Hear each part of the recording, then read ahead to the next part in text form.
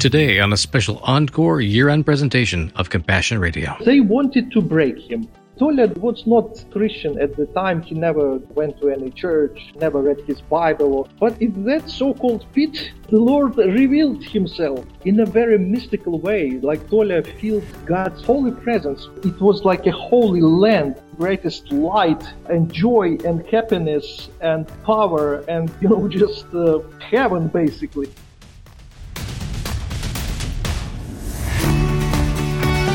On the darkest nights of the soul, the Spirit of God breaks through. It's a testimony we hear again and again on Compassion Radio. Hi friends, Bram Floria here with a fresh story of the kinds of breakthroughs that transform lives and how those transformed lives change destiny, sometimes at great cost and suffering. In the midst of it can come great triumph along with profound grief. And that's where we pick up today. We're continuing an interview we began yesterday with Oles Dmytrenko, who's a pastor, a faith leader, and a father of the modern church in Ukraine. If you missed yesterday's segment, plan to stop by CompassionRadio.com to catch the podcast replay. We'll pick it up as Oles describes what it's like to inform a war widow that the father of her 5 children and one of his best friends will not be coming home. Remember, you can help with our year-end Serve Ukraine project as it picks up the pieces of shattered lives. I'll tell you how later in the broadcast. And now to part 2 of this important interview. We did not even call her on the telephone. We just knocked at her door to be present with her in the moment when she was supposed to hear this terrible news. Just being with those who suffer means a lot. So we cannot remove tragedy. We cannot change external situations. But being with people physically, emotionally, not necessarily talking a lot, because what can you actually say, right? But being with people in this time. And so this is, I think, what God is doing in our lives. He's not removing the difficulties, but He is present in us, with us, near us, in our suffering, in the trials we are going through. Oles, there's a long tradition in American military history of the very thing you just mentioned, how you showed up for your friend. And it's always been a very formal thing. We see it in our movies, we see it in our historical pictures of when it's time to honor those who have fallen on the battlefield. The very first report is with a commanding officer in a dress uniform being escorted by some kind of spiritual advisor or counselor at the same time to approach the house. You as citizen soldiers and ministers are having to step into that kind of a spiritual tradition that our country knows very well. And you did it with great grace. It doesn't seem like it's as organized or as historically significant in your country until now to do that. But I'm proud of you for, in your heart, hearing the Spirit say, this is your role, Oles. It's time to be the pastor again and to be a dear friend. Yes, Bram. It is also interesting, that sometimes we do not choose formally to be a minister, servant, things like that. But as long as we do what is right according to our Lord, we are His hands, we are His body basically on this earth, and fulfilling His will. As you speak this about one hand doing this, one hand doing the other, the prayer and action are a continuum. They're not separate.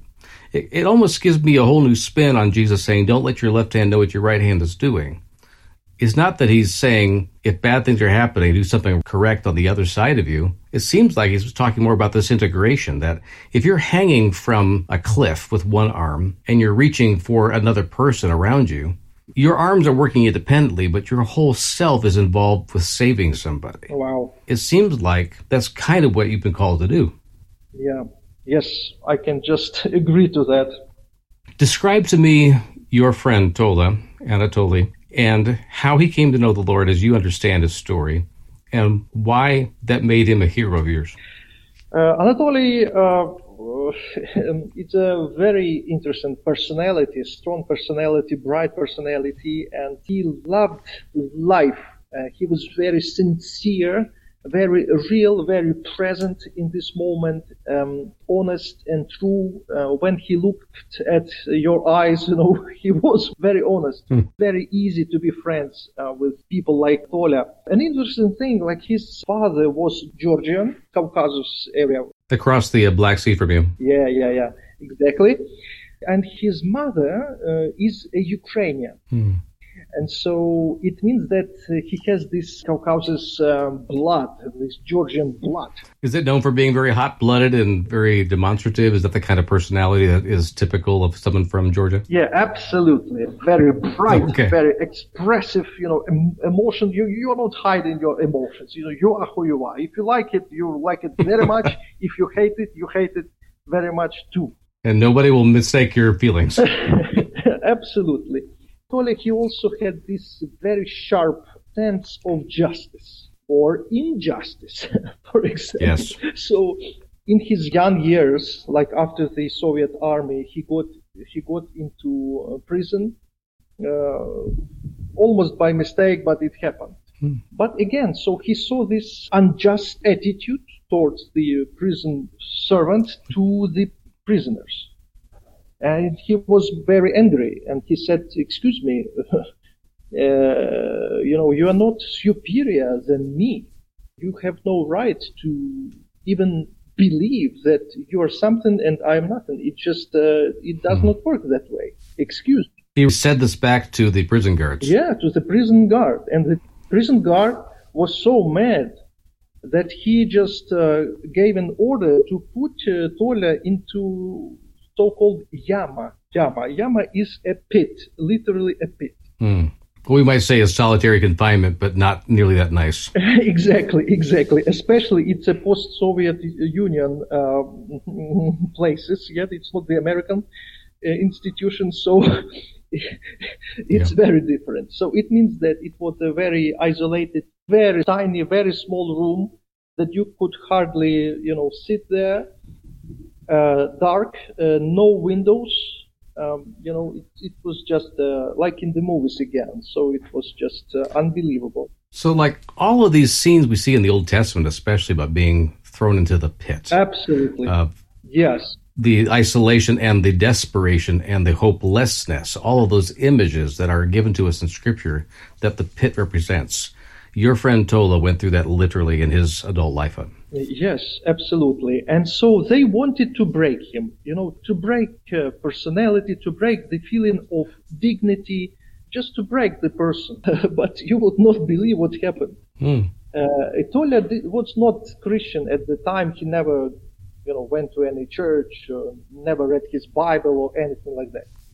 But in that so-called pit, the Lord revealed himself to Tola.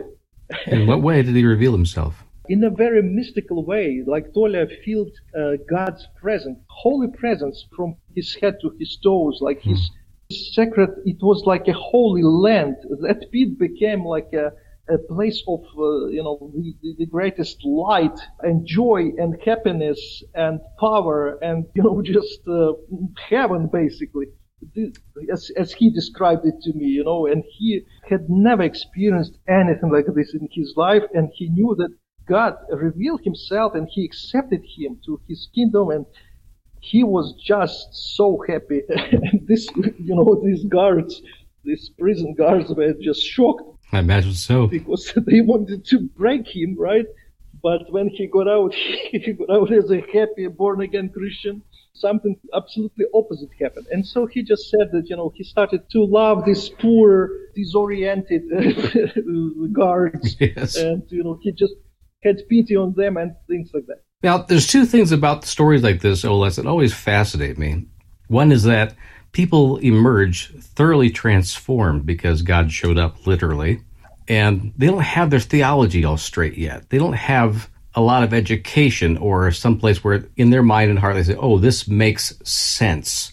And this is why God did what he did. And this is why I must accept him and ask him in my heart. No, it seems like they are overwhelmed with that love. And they have, in some ways, almost no choice but to respond to that. But it's also something they realize their heart's been hungering for forever. And so they respond to it with great gusto and zeal. They find the Holy Spirit enabling them to give great joy and a new song in their heart, all that kind of stuff.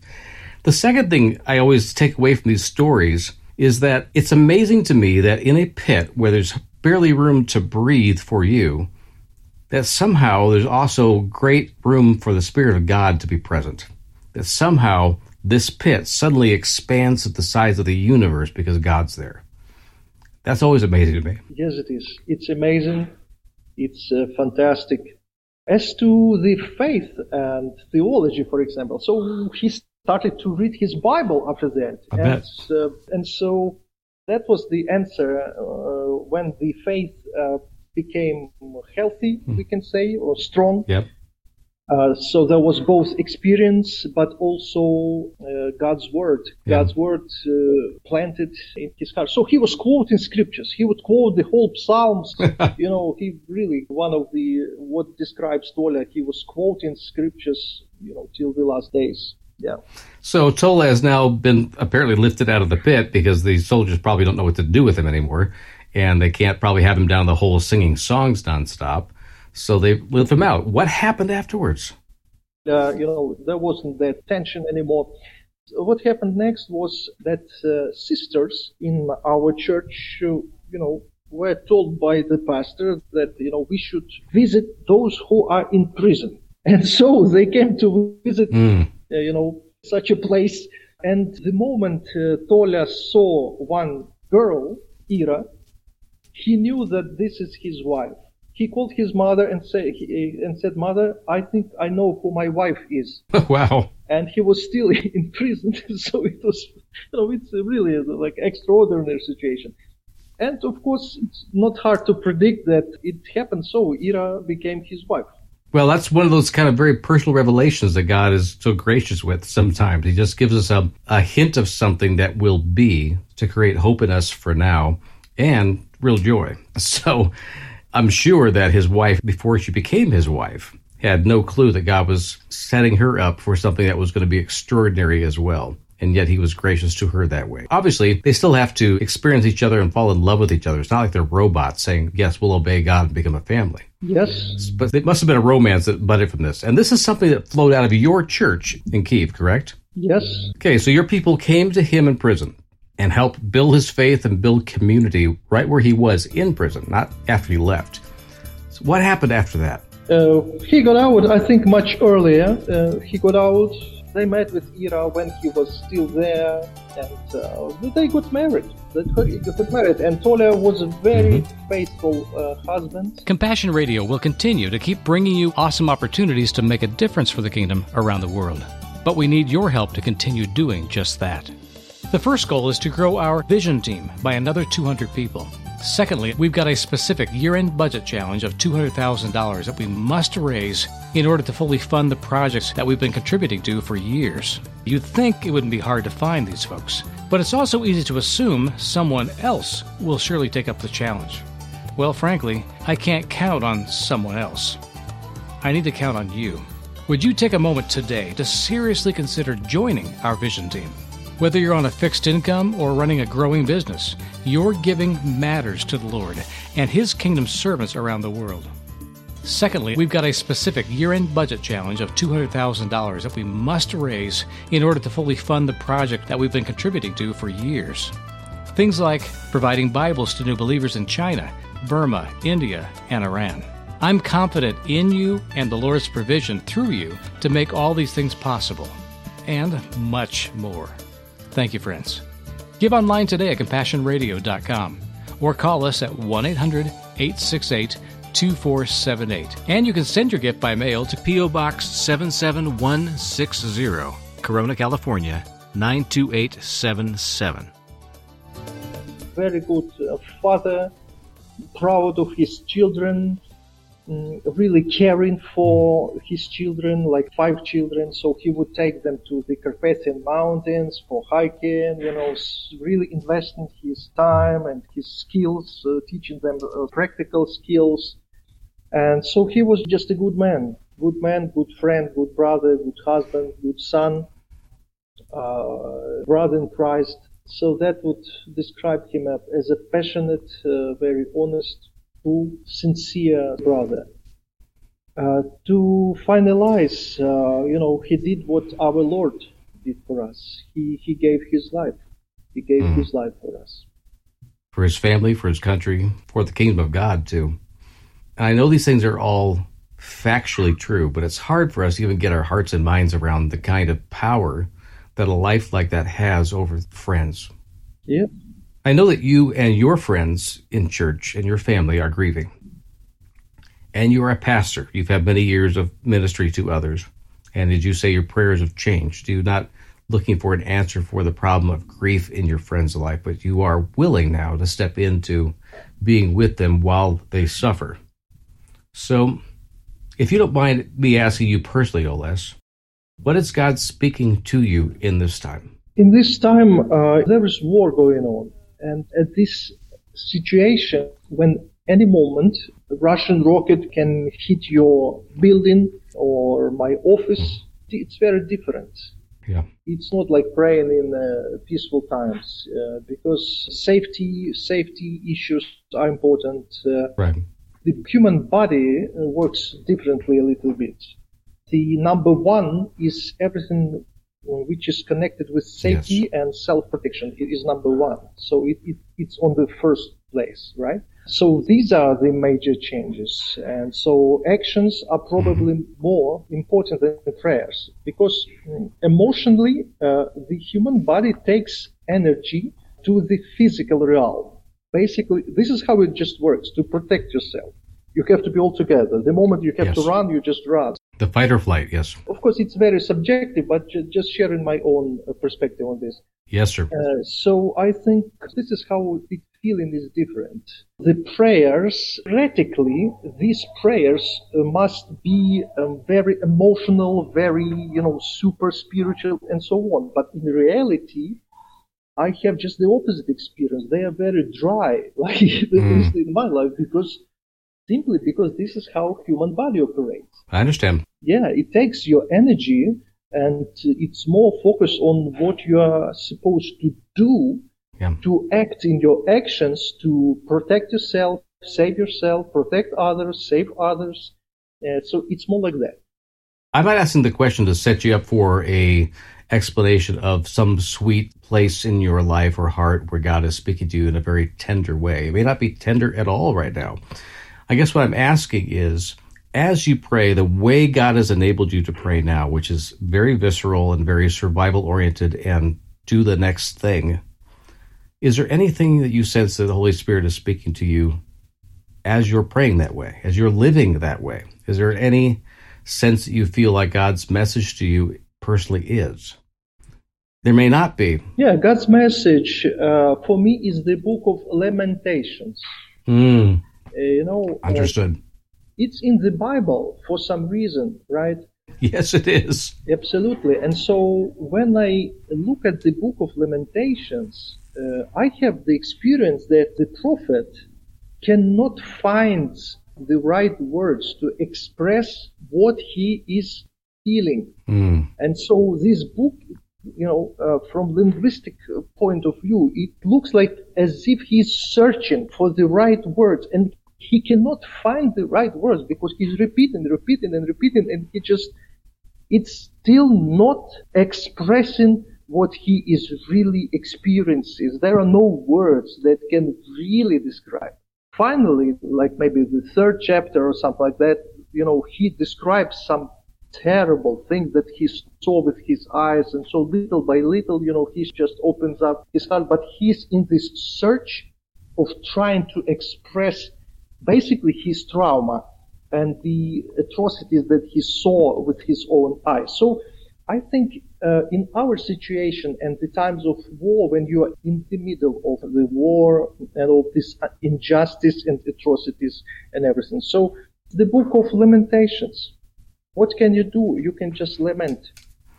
And because there is external force, there isn't much you can do about it. It's true. And you mentioning this, Oles, tells me that you're being reminded that when God speaks, his word is speaking. It has all along. And if we have no other mystical experience in our lives at all, the word of God is still sitting in front of us saying, can I say something to you? He's obviously speaking the name Ukraine in that book of Lamentations. It could be named the book of the Palestinians, the book of the Israelis, the book of the Burmese. It is God speaking to wherever someone suffers, for whatever reason. And so I appreciate you saying that even when things are dry, when things are not any more personal than just everyone else's suffering is somewhat similar to yours, there's still God right in front of you. And if we will just turn to it and actually allow him or challenge him even to say, if you are real, and this book is really telling me the truth, then I'm going to read it and I'm going to expect you, God, to say something to me. I have never, ever heard that prayer answered in the negative. Everyone who's ever told me they prayed that way has said, it came to me exactly as I needed. Mm-hmm. Well, Les, it's been a fantastic conversation with you in terms of helping us understand the core of what it means to stay right where you are and let God be with you in it. I want to ask you to circle back around now again to your friend Tola and his family. I didn't ask any more details about the children, other than that there are 5 of them. Can you tell me a little bit more about his children and how the church is coming around his wife and children now? Of course, they will need our prayers. We talked a lot about prayer, and so they are the ones who would need our prayers, who would need our support, our presence, whenever it is possible to just be with them at this time. It's a shock, and of course it's a big pain these children are experiencing. Yes. How old are they, Les? Yeah, the oldest one, from 5-year-old, not 5, I think he's already the first class at school. The youngest goes to the first class at school. Okay. And the oldest is 18 or 19, something like that. So the full range is there. So they miss their dad badly. They would need our prayers and support, definitely. I would be praying, too, that people hearing this program would be thinking in terms of, I miss this family. I miss Tola, and I've never even met him. I think one of the great hopes we have as a kingdom of God, as a family around the world, that even if we don't understand each other's languages, there will come a day in the presence of God himself where every language of Babel comes back together and is understandable from the heart to the heart, and none of us will be afraid or ashamed of approaching somebody else in the kingdom and saying, would you tell me your story? I can imagine the time when we all sit around that campfire in heaven and let him tell his story. Exactly. That would be amazing. I can imagine that too. Now we cry, and it's like waves, wave after wave. One moment it's dry, another moment it's the wave of tears. But when we meet together, I think we will laugh a lot and hear some funny stories, and it will be just absolutely different experience. Yes. Well, Les, it's been a privilege and an honor to hear you speak again and to share from your heart. I know it's not easy to let someone like me just keep pecking away at things that are very tender right now, but you've been very gracious to us. I thank you for your story and for giving honor to your friend Tola and his sacrifice on behalf of you, your church, his family, the kingdom of God, and your nation. And as you said rightly, when you stand up for the right thing anywhere, you're standing up for the right thing everywhere. And I do believe that the Christians of Ukraine are standing up for the rights of free assembly and freedom of conscience for those all around the world. This is not just a disagreement about territory. It is about essential values and autonomy of soul. And so I do believe there are some important things that we need to consider as we pray for the future of Ukraine, and that we would stand with you in our prayers every single day as God lets us do so. As much as I encourage people to be praying for the suffering of people in every other war zone of the earth, obviously you all are very special in my heart because God's been gracious to me to let me walk with you through the streets and know your friends and your family and to hear your personal stories and to worship with you. All that means the world to me. I'm happy with our conversation today. I am too, friend. And thank you so much for leaving me this much time. We will continue to pray for you and over you that God will protect you and your family as you continue. So thank you again so much, Oles, for sharing again with us on Compassion Radio. By God's grace, we are what we are. We are where we are. Thank you, Bram. Thank you very much. My deepest thanks to Oles Dmytrenko of Kyiv, Ukraine, for sharing such a painfully beautiful story of a love that lays down its life for its friends. If you missed any of Part 1 or Part 2 of this interview, stop by CompassionRadio.com to catch the podcast replay. Quality Christian teaching and programs come to you because you support it. With all this happening in the world right now, Christian radio has never been more needed to bring you the truth, comfort, and challenge that we need to live a gospel-filled life in the world. I humbly ask that you not forget us as we do the work we do for you. If you've never given before, would you consider doing so today? Consider making us a part of your regular monthly giving plan. Thank you, friend. We're praying God's peace, provision, and courage over you today. The toll-free number is 1-800-868-2478. That's 1-800-868-2478. You can mail Compassion Radio at P.O. Box 77160, Corona, California, 92877. And we're online 24/7 at CompassionRadio.com. Don't wait, friends. Join us online to find out how you can be involved with this unique and timely ministry. I'm Bram Floria. We wish you God's very best.